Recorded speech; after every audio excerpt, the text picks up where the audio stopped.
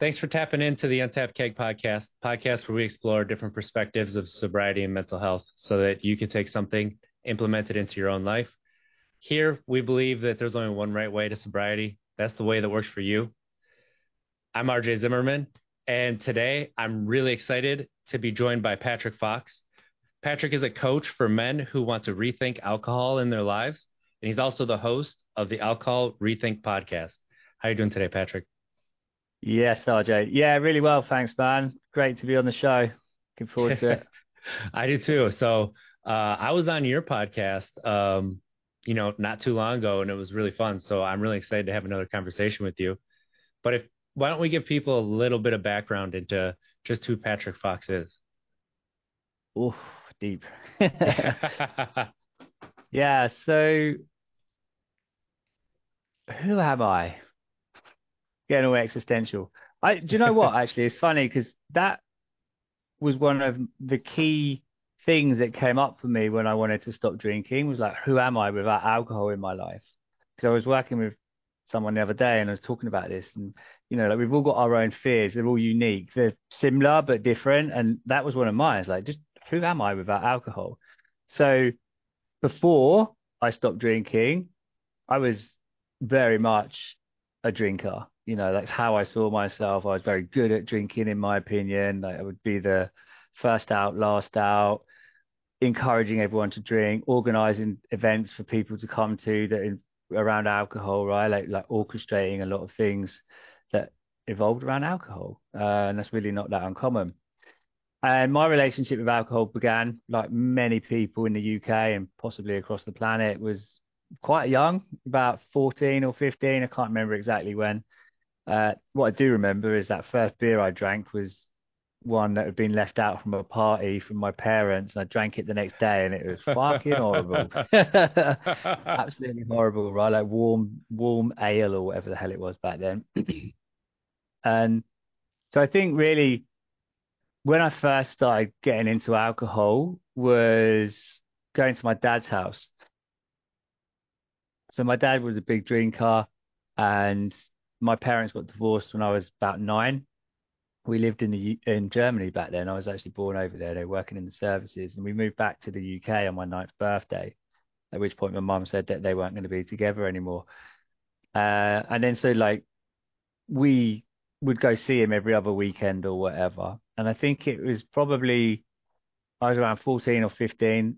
Every weekend we were going to see him. We were in the pub, right? He had this ex-servicemen's club down the end of the road. Like you could guarantee that that's where we were going to be on a Saturday from about 12 o'clock for most of the day, or going to see my granddad at another pub in a couple of towns across and stuff. So from a really young age, right, like we were being brought up in pubs. Like it's kind of how I think about it. We were exposed to that environment. And I think back now, man, and that pub that he used to take us to was an absolute shithole. It was it was grimy. There were people doing drugs in there. It was really just not appropriate for a child to be there. But of course, me and my brother loved it because like we were in there and we were allowed to do what we want. Like at the beginning, it wasn't drinking alcohol. In the beginning, it was just like uh drinking Coke and having loads of crisps and just being able to have whatever we want, like that was available in a bar, or then being sent to the shop with some money to go and buy loads of sweets and stuff. And I think that's where my sugar addiction began as well, to be honest. And so we were in that pub, and I remember he started letting me drink when I was probably about 15, still at school or whatever. And then it started to drinking with mates as well, right? I'd go out with hmm people after school.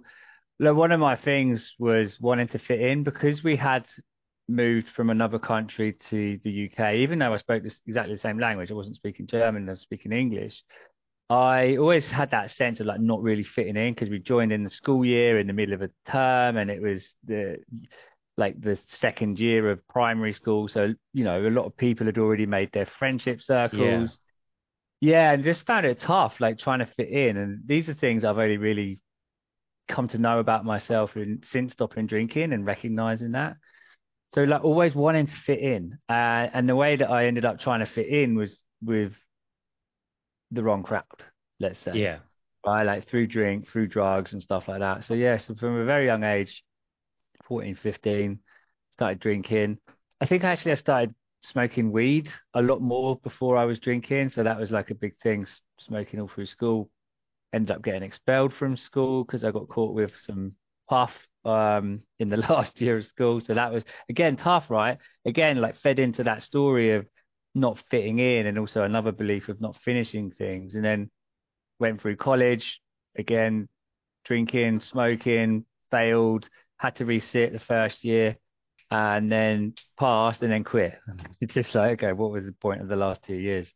And then, so from a very young age, again, now I'm 18, 19, 20s, getting into ecstasy, going clubbing, and then cocaine came along. And that really, RJ, was what my 20s consisted of, was going out and getting as fucked up as possible, living for the weekend. There's a company called Weekend Offender in the UK and they sell t-shirts and stuff. I remember I bought this t-shirt and it had all of these 9 pictures of 9 different ecstasy tablets on it. And when you ask me who was I, like that's who I was, right? Like that Wow. was my identity. Like, oh, look at me, I'm someone who goes out and takes drugs at the weekend and stuff. Yeah. And yeah, and I lived up to it, right? Like that was what it was all about. I didn't have many career aspirations. I was drifting buying jobs. I just literally was waiting for my paycheck and then just going out, very standard stuff, I think, with a lot Yeah. of people when it comes to addiction, as I now see it. So, what was it that brought you to where you're at now? What was the, something that happened, that catalyst to get you to start the podcast and, be a coach? Yeah, so my journey into coaching began about 10 years ago. So I was late 20s by this point, and I was working in my mum's company, and she suggested doing some coaching to help support with the people I was working with and stuff. And when I did that, that's when I started becoming a little bit more conscious of what I was doing and perhaps limiting beliefs. But also, what really stood out was how low my self-esteem was, like how much I didn't believe in myself. I believed I was a good drinker, but outside of that, there wasn't a lot else going on for me, right? Like no Yeah. planning, no forward thinking. Literally, it was just so in the moment, like the constant instant gratification, like addicted to online poker, addicted to drugs, addicted to smoking, addicted to eating chewing gum, man. Like that's a crazy one, but just addicted to so many different things. Like it was crazy. And then starting that coaching process started to waken me up to some of these things. And that's when I first started taking some breaks from alcohol. I remember I had 2 weeks where I didn't drink and I thought it was fucking amazing. It was like 2 weeks, man, because I literally couldn't look back and remember a time since about 16, 17 where I hadn't been going out on the weekend. And because I was still going out at that time, I didn't have a lot of belief in what I was doing. Hmm. It didn't feel very congruent, man. I was just, being a life coach and people think, oh, you tell me how to live my life, which is of course not what it's about, but to actually be able to work with people, but not be compos mentis really, just being kind of having that mind that is constantly being altered by chemicals, right? So Yeah. the weekends, massive highs, early week, massive lows, and then it was just that bouncing up and down the whole time. Even in one job, someone thought I had bipolar because I was just so extreme in my mood swings sometimes. And it wasn't that, it was just because of the way that I was living my life. And so in that stage, I didn't really do much with coaching at that point, but I was unconsciously starting to take breaks from drinking.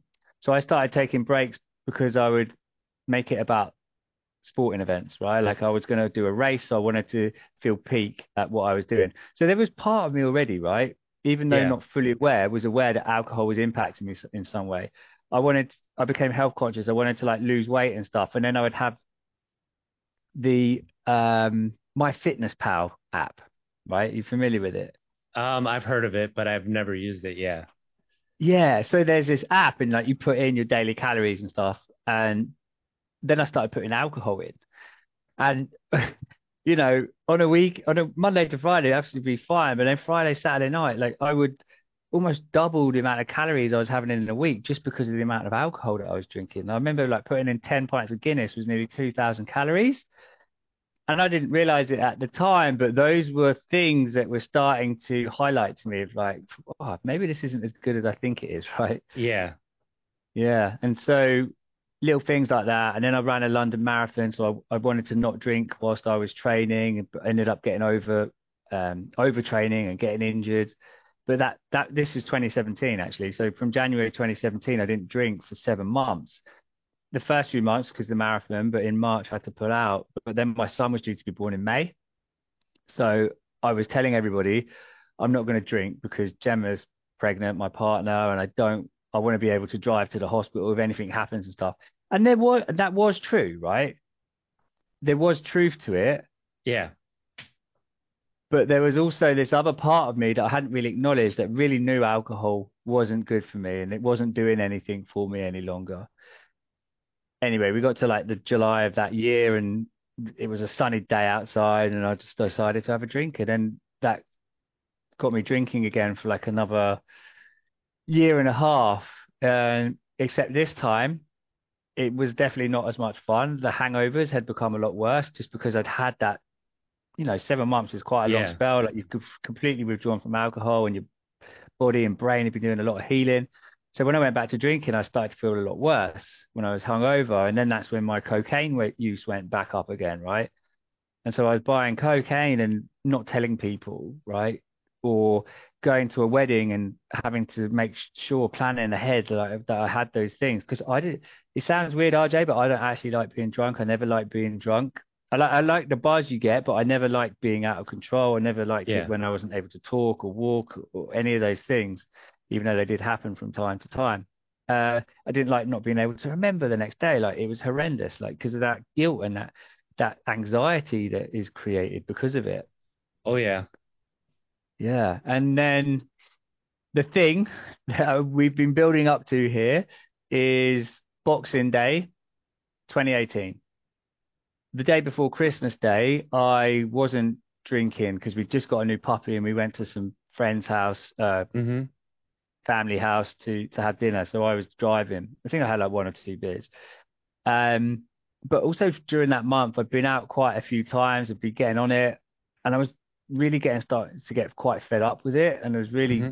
questioning why I was doing it anymore. And one of my best mates recommended reading this book, This Naked Mind, and I started reading it like in the beginning of December, and just some of the things in there just immediately stood out for me and one of the beliefs that I anchored onto and which has helped me tremendously is like alcohol is ethanol, and understanding what that was, right, like that it's an additive used in fuel for cars and planes, and then you start thinking, well, why am I putting that in my body?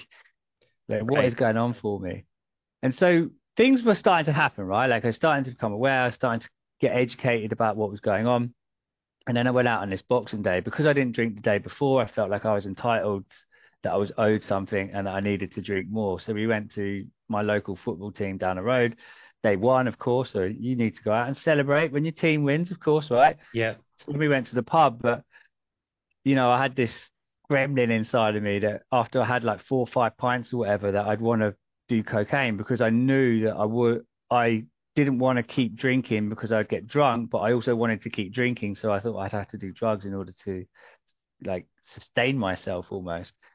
So there's this night in this pub, it's Boxing Day, right? Like, and I'm phoning up all of these drug dealers and asking people in the pub if they know anybody. I'm with three other guys on this table. I don't remember any of the conversations we had that night. All I remember is being so focused on getting something and how anxious I was feeling and not being able to get it. And then my phone was dying and I had to buy a charger and that didn't work and that made me more anxious. And it was just crazy. I was so fucking scared of missing this phone call. And luckily, nothing happened. I didn't get anything that night. And I remember going home and I had this horrible shot of Bailey's or something on the way home. Uh, and I vaguely remember stumbling home, and then the next morning I woke up on the sofa.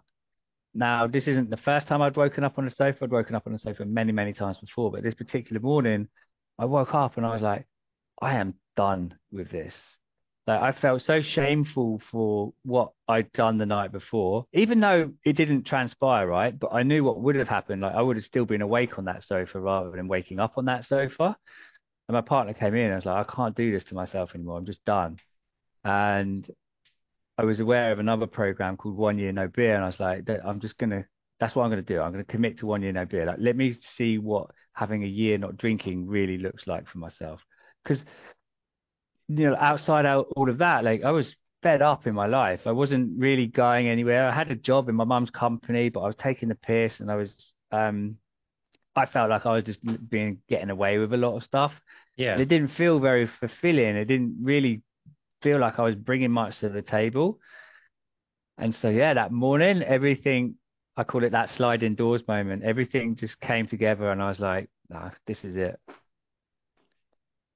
And that is your journey is really interesting because you have all these little moments that added up, right? And I think if you look at a lot of people's lives, that's kind of where they get these little moments add up, and then it's that just the straw that breaks that camel's back. But it's great to hear how you didn't just have everything crumble around you and you had to rebuild just everything. It's just you had these moments and you're already building um a lot of these tools that were going to benefit you.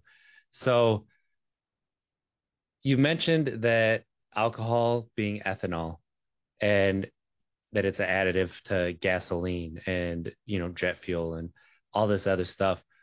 What is it about that belief that shifted that helped you to get to where how you feel about it right now?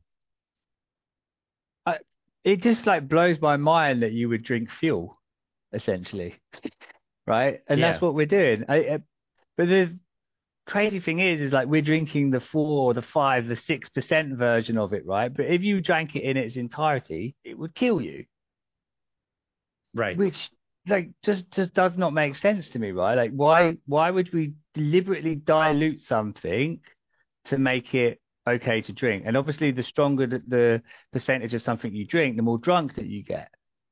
Well, alarm bell should be ringing already, right? But I never saw that. I just never saw that. I always thought I didn't even really comprehend why they had a strength. I just thought, oh, yeah, the stronger the better.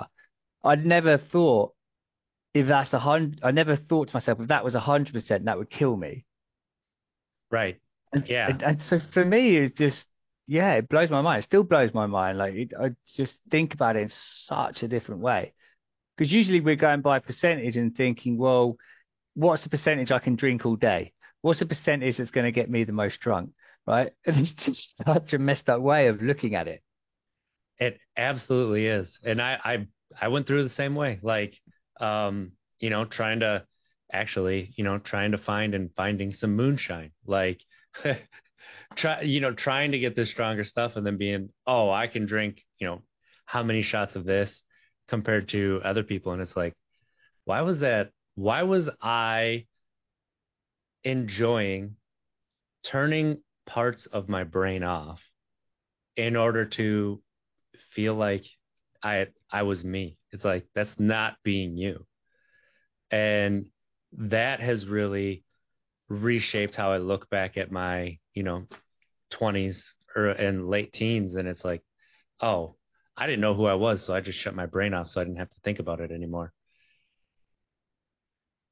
So as you're going through with these new beliefs that you're building, are there any others that helped you to shift so that you could maintain just going past the 1 year no beer? Yeah, and I think it is one I shared earlier. It's just like I'm done with this, right? But what's interesting is that I thought it a million times before, but Right. something had changed for me on that last time I drank, right? Like I truly believed that I was done with it. Like I couldn't take it anymore, right? Actually, I think it was the recognition that I was doing it to myself, Yeah. right? Yeah. Yeah. It's like I'm actually doing this to myself. And Absolutely. so yeah, like, I'm done with this. alcohol's ethanol. What were some of the others? I mean, to be honest, they're all kind of like very similar. It's just like, I can't do this to myself anymore. Like that was another version of the same Yeah. thing, perhaps. And that was it. And I think underneath it all was that desire to experience something different. And so maybe even just saying it out loud is like, there must be more to life. There must be more Mm, to life. Just going out and getting wrecked every weekend. yeah. And I've been there a couple times. Yeah. And you can, there's two ways that you can go about it. Continue doing what you're doing or do something different. And that can also pertain to how you're thinking about different experiences that you're having or the same experience. Can you think about it differently? How powerful it is if you take a new perspective and you all of a sudden you're open to um, a belief actually being something that is not your own or it's wrong and you need to change it. That can go a long way with making decisions that are massive changes in your life. Yeah. And beliefs are absolutely everything, right? Like you think they are the foundation of anything and everything on planet Earth that's Yeah. obviously created by man or woman. You know, people go to war because of beliefs. People end wars because of beliefs. Like there's everything starts with just somebody thinking about something, right? And whether they think it's right or wrong. And how we can take somebody else's and just say, yeah, that sounds easy. I'm going to take that and put it into ourselves. But also, as we're being raised and we start to take in societies, the cultures, beliefs without even thinking about what they actually mean, what they are, when we start to question those and see how our values can align with them, it can completely change how we go about our day-to-day life. Yeah, 100%, man. And like this is, you're right. We don't, as a kid, we tend to just accept what we're being told, especially by adults, especially if they're our caregivers, right? Because it can be Yeah. dangerous to go against that in terms of a child's brain, at least. And it actually can be dangerous to go against that in some situations as well, right? Yeah, And absolutely. I noticed with my kids, when they question everything, like I want to get irritated. I want them to just accept what I'm telling them. But it's exactly what we're talking about here. Is that the only reason that happens in me is because they are challenging what I believe in myself. And actually, now I love it when they question things and they challenge authority because you should, right? Because you can't, like, if Absolutely. you're just accepting everything that you're told, then you're just going to be a clone almost, right? Especially when it comes around alcohol. Yeah, and I've noticed that too, where my kids will be questioning me, and it's like I try really hard not to say because I said so. So Yeah. I will continue like following the whys, and eventually I'll just say, "Well, why do you want to know?" And then that kind of ends the whys if I'm like stuck somewhere, but it is different, and also part of it is that's the parenting style that we saw a lot of times. So Yes. if that's our reference, then we are going to get a little bit irritated when people question that. Yeah, 100%, man. I mean, I think we're similar ages. So like whole 80s and 90s Yes. parenting is like, yeah, because told you so. Like just just get on with it. Like don't ask questions, etc. And but I think that's why is one of the most powerful questions, right? Because it does Yes. challenge you. It does start opening you up to new perspectives or possibilities or alternatives, for example. And I think it's great. My son asks why a lot. He really does. And he's 6, right? Like he's just trying to figure the world out, which is great. And I would never want him to lose that. And I think it's important for us on this journey as well to have that 6-year-old curiosity to ask why. Like, why do I believe this? Where did this come from? Why am I just accepting it as truth, right? The Yeah. challenge is that if you've been drinking for years, like my drinking career was across 20 years almost, is that I didn't know any different at that time. And anything counter to that was a threat to ego, right? A threat to my belief that I was a good drinker. So that was another belief actually that I had to kind of let go and really challenge it myself, right? Like believing that drinking was the only thing I was good at. And I feel incredibly sad for my past self when I think back and recognize that like that's what he believed about himself, right? That, Yeah. that's yeah, tough. I mean, and that's the thing, you're threatening who you are as a person because that's all you identify yourself as. So, how can you be comfortable and feel safe while you're okay? If I'm not this, then what is the point of me? And that's where it's scary. And if you look at it, a that well, I get to be who I choose to be, you can start to have a lot of fun too. Yeah, I mean, that's such an amazing thing to think about, isn't it, right? Like you can be whoever you choose to be. You can think whatever you want to think about. Like, there's no Yeah, rules, man, but we don't recognize that a lot of the time because of that conditioning that we have growing up or because of, the world around us. Yeah, sure, there's consequences to some things if we really right. wanted to go deep, but you know, getting to understand yourself Mm, is yes. key. And I think that's the change that many people don't expect when they stop drinking, right? Because I don't know if you notice this. People come in and they want to stop drinking, amazing, but actually it's everything that comes after that. It is about discovering who you want to be, how you want to show up, like what you're not going to tolerate any longer in your life, like what you'd love to try in your life. And that can be a bit scary as well, right? Like, because that can, Yeah. again, it's like that's change. Mm. And I do notice that people are like, I just want to stop, but I want everything else to stay the same, but I just want to stop. And it's like, but you're setting yourself up for failure just by stopping because everything else is pointing you towards the drink while also you want that drink so that everything else is tolerable, right?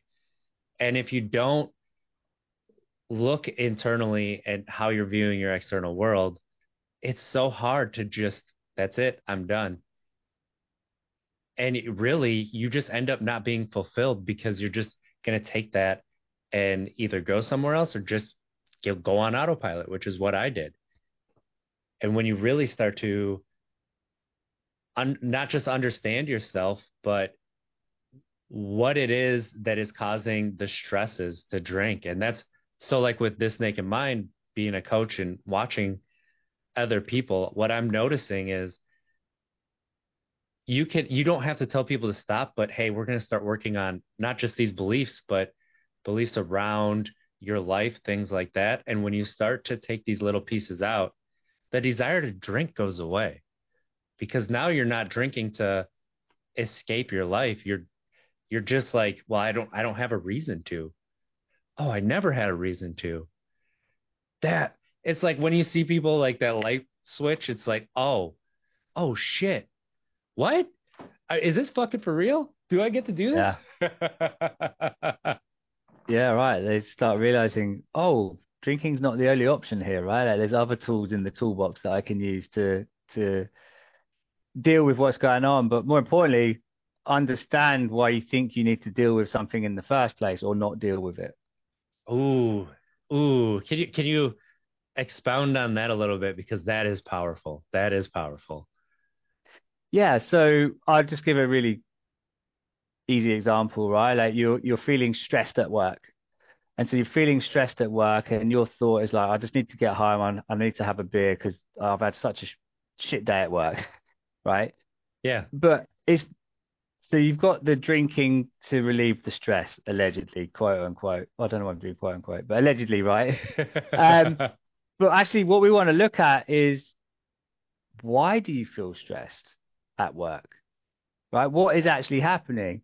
Well, let's say it turns out that your boss is on a deadline and they've been kind of hounding you to get this project in for them, right? So you're feeling stressed because you're thinking like, oh, my boss doesn't like me. He's going to fire me if I don't get this thing in. And then so like all of those thought patterns that you've got going, they're creating that feeling of stress. And then your brain's mathematician going, well, stress plus beer equals solution, except it's not the case. And so we start looking at, okay, so yeah, you're not stressed because of your boss. You're stressed because your brain is thinking that you're going to get fired or that you're not doing a very good job and stuff. So when we can actually start reframing that and recognize, okay, your boss is stressed, right? He's not stressing because of you. He's stressing because of what's happening for him. And you can start to create that little bit of dissociation from what's going on and recognize that, oh, okay, so this is me thinking that I'm going to get the sack. Like when you can start recognizing that's not probably going to happen, and if it did, then maybe you're in the wrong job anyway, right? Yeah. And you can start recognizing, oh, so I'm not stressed because of my boss. I'm stressed because of what I'm thinking about my boss and what I think's on the line. And once you start untangling all of that, then all of a sudden you recognize you're not as stressed, right? And when you're not Mm. as stressed, you don't want to drink. And yeah, I mean, that's the loop of the stories that we get stuck in our heads about everything. And Yeah. so when those stories start to repeat and they snowball, of course you want to shut your brain off.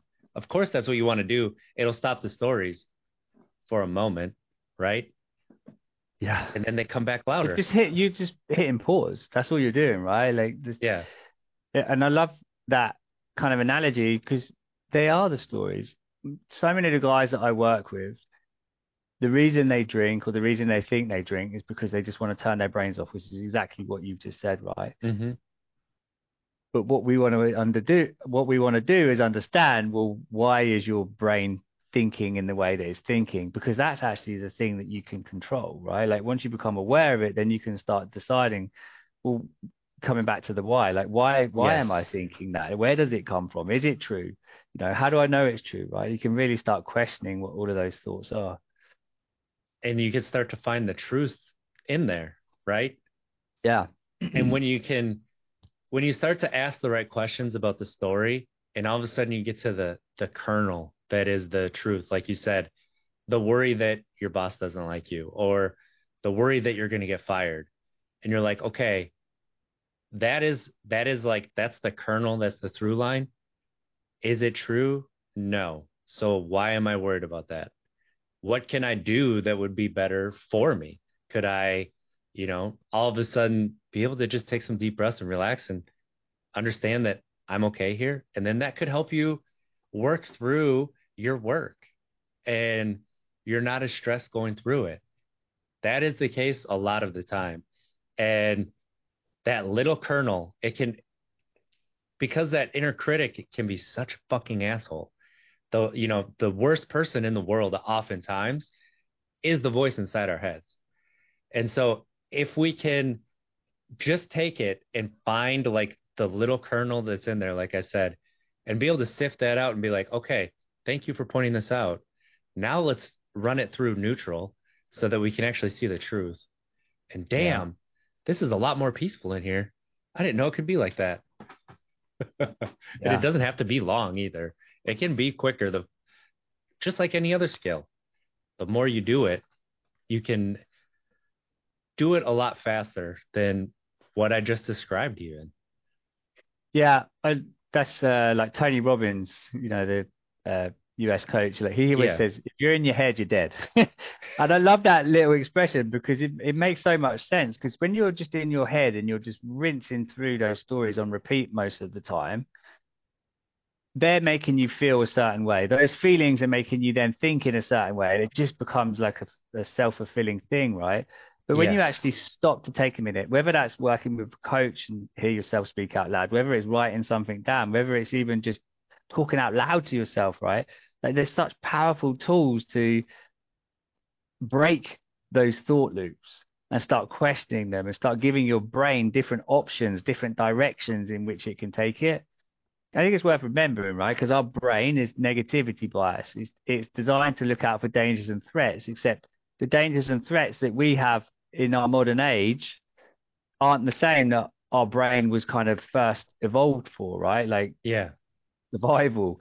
And so now our brain wants to focus on things at work, for example, and like think that's a life or death situation. And it never is. Well, very well, I mean, hopefully it never is, but very rarely it's never that extreme, right? But our brain wants to go to worst case scenarios, and we also can give a bit of airtime to best case scenarios, right? Or if not best, neutral at least.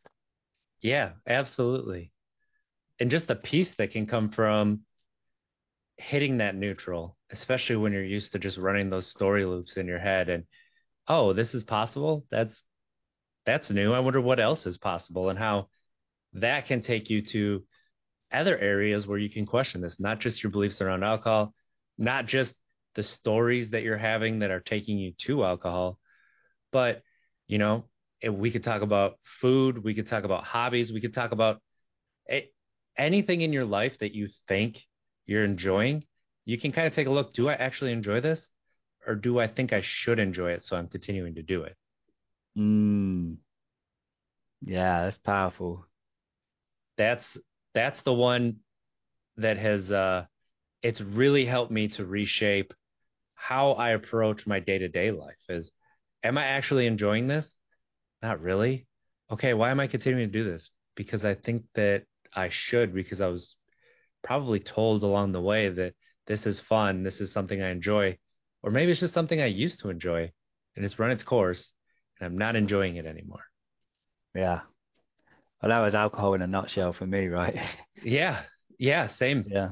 And I've seen it with different hobbies that I've had, and I've gone back to the hobbies that I stopped for a while, and I still enjoy them now, but I enjoy them in a different way. That Mm, it doesn't take it doesn't it doesn't have any dread for me going to do it now. It's just like I want to. This is something I want to do, and I'm going to enjoy it. And no matter what happens, I'm not going to be like, oh, this was more stress than what it was worth. I shouldn't have done this because it doesn't happen anymore. yeah. I think that's the cool thing about stopping drinking as well is that because you get so much time and so much energy back, right? That Yes. you can kind of go back to some of the hobbies because I think drinking becomes a hobby, right? Like, or at least you think it is, especially if you like a connoisseur of craft ales and stuff like that. Yeah, unless you think you're a professional. Yeah, right. And Like then me. yeah, and then you can kind of go back to like, well, what are the things that I used to enjoy and kind of going through that framework and actually finding out like, do I like doing this anymore? Fine, keep doing it. Well, what else is there for me to do? I know for me, man, once I stopped drinking, I got stuck into coaching big time, right? Like all of my time and energy went into that, and that then became my hobby, and then it became my business. And so, yeah, Yeah. And I kind of did something similar where I went into my career, but I kind of went hyper focusing career, hyper focusing relationship, career, being a dad, back to, and then it was like this feeling that there has to be more to life than just working, taking care of the kid, working, taking care of the kids. I was looking for that more fulfillment. And so having to ask myself the question of what would be more fulfilling. And, that led me to start a podcast. It led me to really do a self discovery journey and trying to figure out how I can make a bigger impact in my immediate surrounding than I currently was. And a lot of it was how I viewed myself. And it took me a long time to get to how I viewed myself. yeah, man, it's what it always comes down to is how you view yourself. Yeah. You just reminded me of another belief actually as you were sharing that. You're asking beliefs that helped me stop drinking. Well, one of the beliefs was that alcohol will change everything. Mm, And but it was almost it didn't change everything. And it did, right? Like there's a little bit of a paradox to it because I thought if I stop drinking and everything in my life is going to get better, yes. right? That was one of my beliefs, which actually helped me to stop drinking. But what I soon realized is that, oh, okay, so I've stopped drinking and now there's some more stuff to start working on and start looking at, which is what you're talking about there, right? Like going on that journey of self-discovery. And that's not something to be afraid of, right? Like that's actually something to embrace. But, stopping drinking is just the start. Yeah. Stopping drinking is the start. And then it's like opens you up to all of these other options and availabilities and finding out about yourself. Yeah, absolutely. And I mean, that was a big one for me where I thought if I stop drinking, everything's going to sort itself out. And it did for a little while. But it's been since I've really started to understand myself, give myself the belief that I'm human, like not just not just like the logical, yes, I know I'm human, but like the understanding and the belief that I am human, so I'm going to make mistakes and learn about myself, why I can fall into some patterns. Like when that happened, oh, I can give myself compassion that I give to all my friends. I can give myself the leeway that I give to my partner or my kids or other areas of life. If I'm not so hard on myself, what can I actually accomplish? Mm. Damn, that's a question for everybody. If you're not so hard on yourself, what is it that you could actually accomplish? Wow. Let that sit out there for a I've minute. never I've never said that before, but Yeah. that's why I love like this podcast has been so transformational for me, and I love having conversations with thought-provoking people such as yourself because all of a sudden you say something, it's like, shit, yeah. Yeah. It's a super powerful question. And it used to show up for me in the opposite way. It's like, why am I not as compassionate to myself as I am for other people, right? Yeah. But the challenge with that variation is that your brain's going to look for the reasons as to why you're not. And so you actually just end up reinforcing that belief. And yet the way that you framed it, right, is what if I'm not being that hard on myself, what can I accomplish? Well, that's a totally different question and search results that you're going to get. And that's something like when you're questioning beliefs and you're looking at your thoughts, you can take similar sentences and flip some words around. And it's just like finding a new perspective where all of a sudden it opens your mind to look at it differently. It's like you're standing and looking at something straight on and you don't see the solution. And you ask yourself that different question. All of a sudden you go 90 off and you can see the back too. Oh, I just got to plug that one in there. It's not too bad. Mm, So where I've found a lot of this is because of Brene Brown, who's been super. I'm Brene Brown stan. Like she's so influential and helped open my mind. But when she talks about the difference between shame and guilt, she breaks it mm, down to so easy, right? Shame is I am. I am stupid. I am a piece of shit. I am statements that you're taking an action or something that actually isn't about you or maybe that you did and you're making it an ad, identifier basically. And guilt is when you can separate the person from the action. So instead of I am stupid, that was stupid. I can do better. Instead of I'm a piece of shit, that did not go how I wanted it to go. I can change going forward so that I don't make somebody feel like that again. That was not a way that I want to act in any situation anymore. Instead of just saying, I'm a piece of shit, I yeah. can't believe that my action caused them to feel like that. I don't want to do that again. And all of a sudden, that starts to change just how you think about yourself, just by changing how you're saying that statement and what you're actually doing with it. And then you can look at your past that same way. And it's like, shit, I'm not a piece of shit. I've done some shitty things, but that doesn't mean that I'm a piece of shit.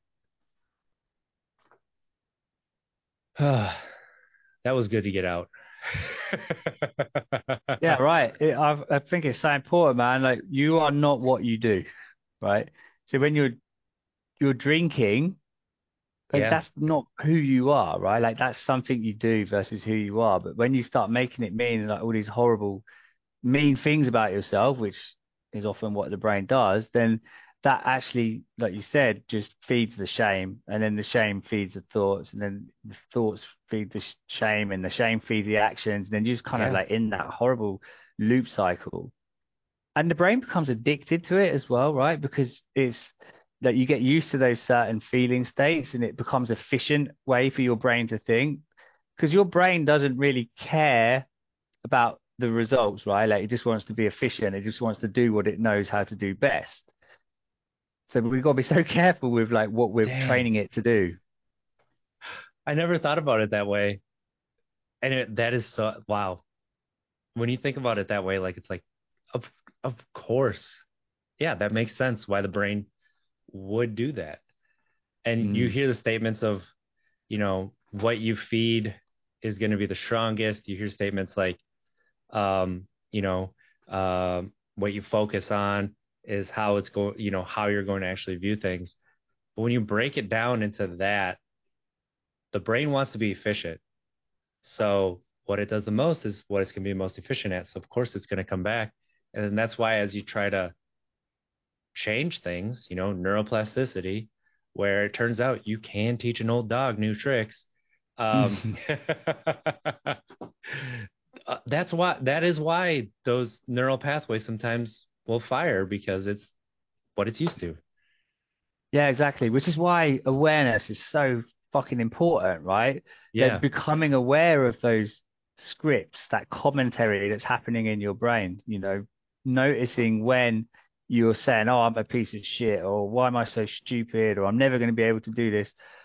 Those thoughts are just going to create more of that for you. But once you become aware and you start questioning them, start asking why am I choosing to believe that? Like, where does that come from? Is that me believing that? Is that what other people told me? Because we've got a lifetime of other people telling us stuff, right? And when we're Yeah. young, we we don't know how to deal with it. We don't know how to process it. And I do a lot. I'm doing work with through Gabor Mate's program, Compassionate Inquiry, and what he talks about in there is that when you are young, rather than someone says something to you like, "Oh, you did something wrong," you would make it mean I am wrong. A little bit similar to what you're talking about with Brené Brown's work around shame, right? Yeah. Is like when you're a child, you don't know how to discern the difference. You think the reason that adult is cross or angry or upset with you is because of you, but it never is. It's always about them, right? It's about their emotional state and whatever they were triggered by in their past and stuff. And we just kind of keep going through life, kind of repeating patterns.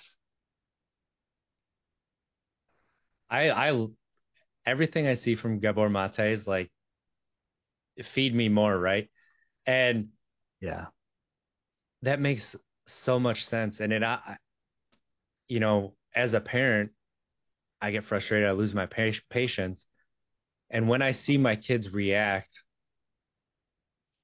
in a fearful way or they think that it's them, I tend to let them know that I'm not mad at them. I'm mad at about something else, and it's just coming out. And it seems like Daddy's mad, but I'm not mad at you. And they get a hug, and just realizing why that's important too, to give your children, to allow them to understand that it's not their fault that I'm feeling this way.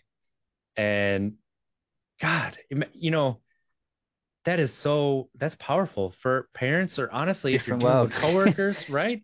Yeah. Oh my goodness. Well, a bit like the example I gave earlier with your boss being stressed at you. But he's not actually stressed at you. He's stressed because of what's going on inside of him. He's probably stressed because of what happened to him when he was younger, and he's dealing with the way that he was taught how to deal with stress, right? Yeah. And like all of a sudden, it just opens you up to so much more compassion. I don't, as a kid, I don't remember my parents having them kind of conversations with me. Like I do, I remember like, oh, I was the cause of that, Yep. you know? I remember that too. Yeah. I'm sure many of the listeners can resonate with that as well. And I had a parent teacher conference, just finding out how my kid's doing in kindergarten. And the teacher said, this was yesterday, actually, beginning of November.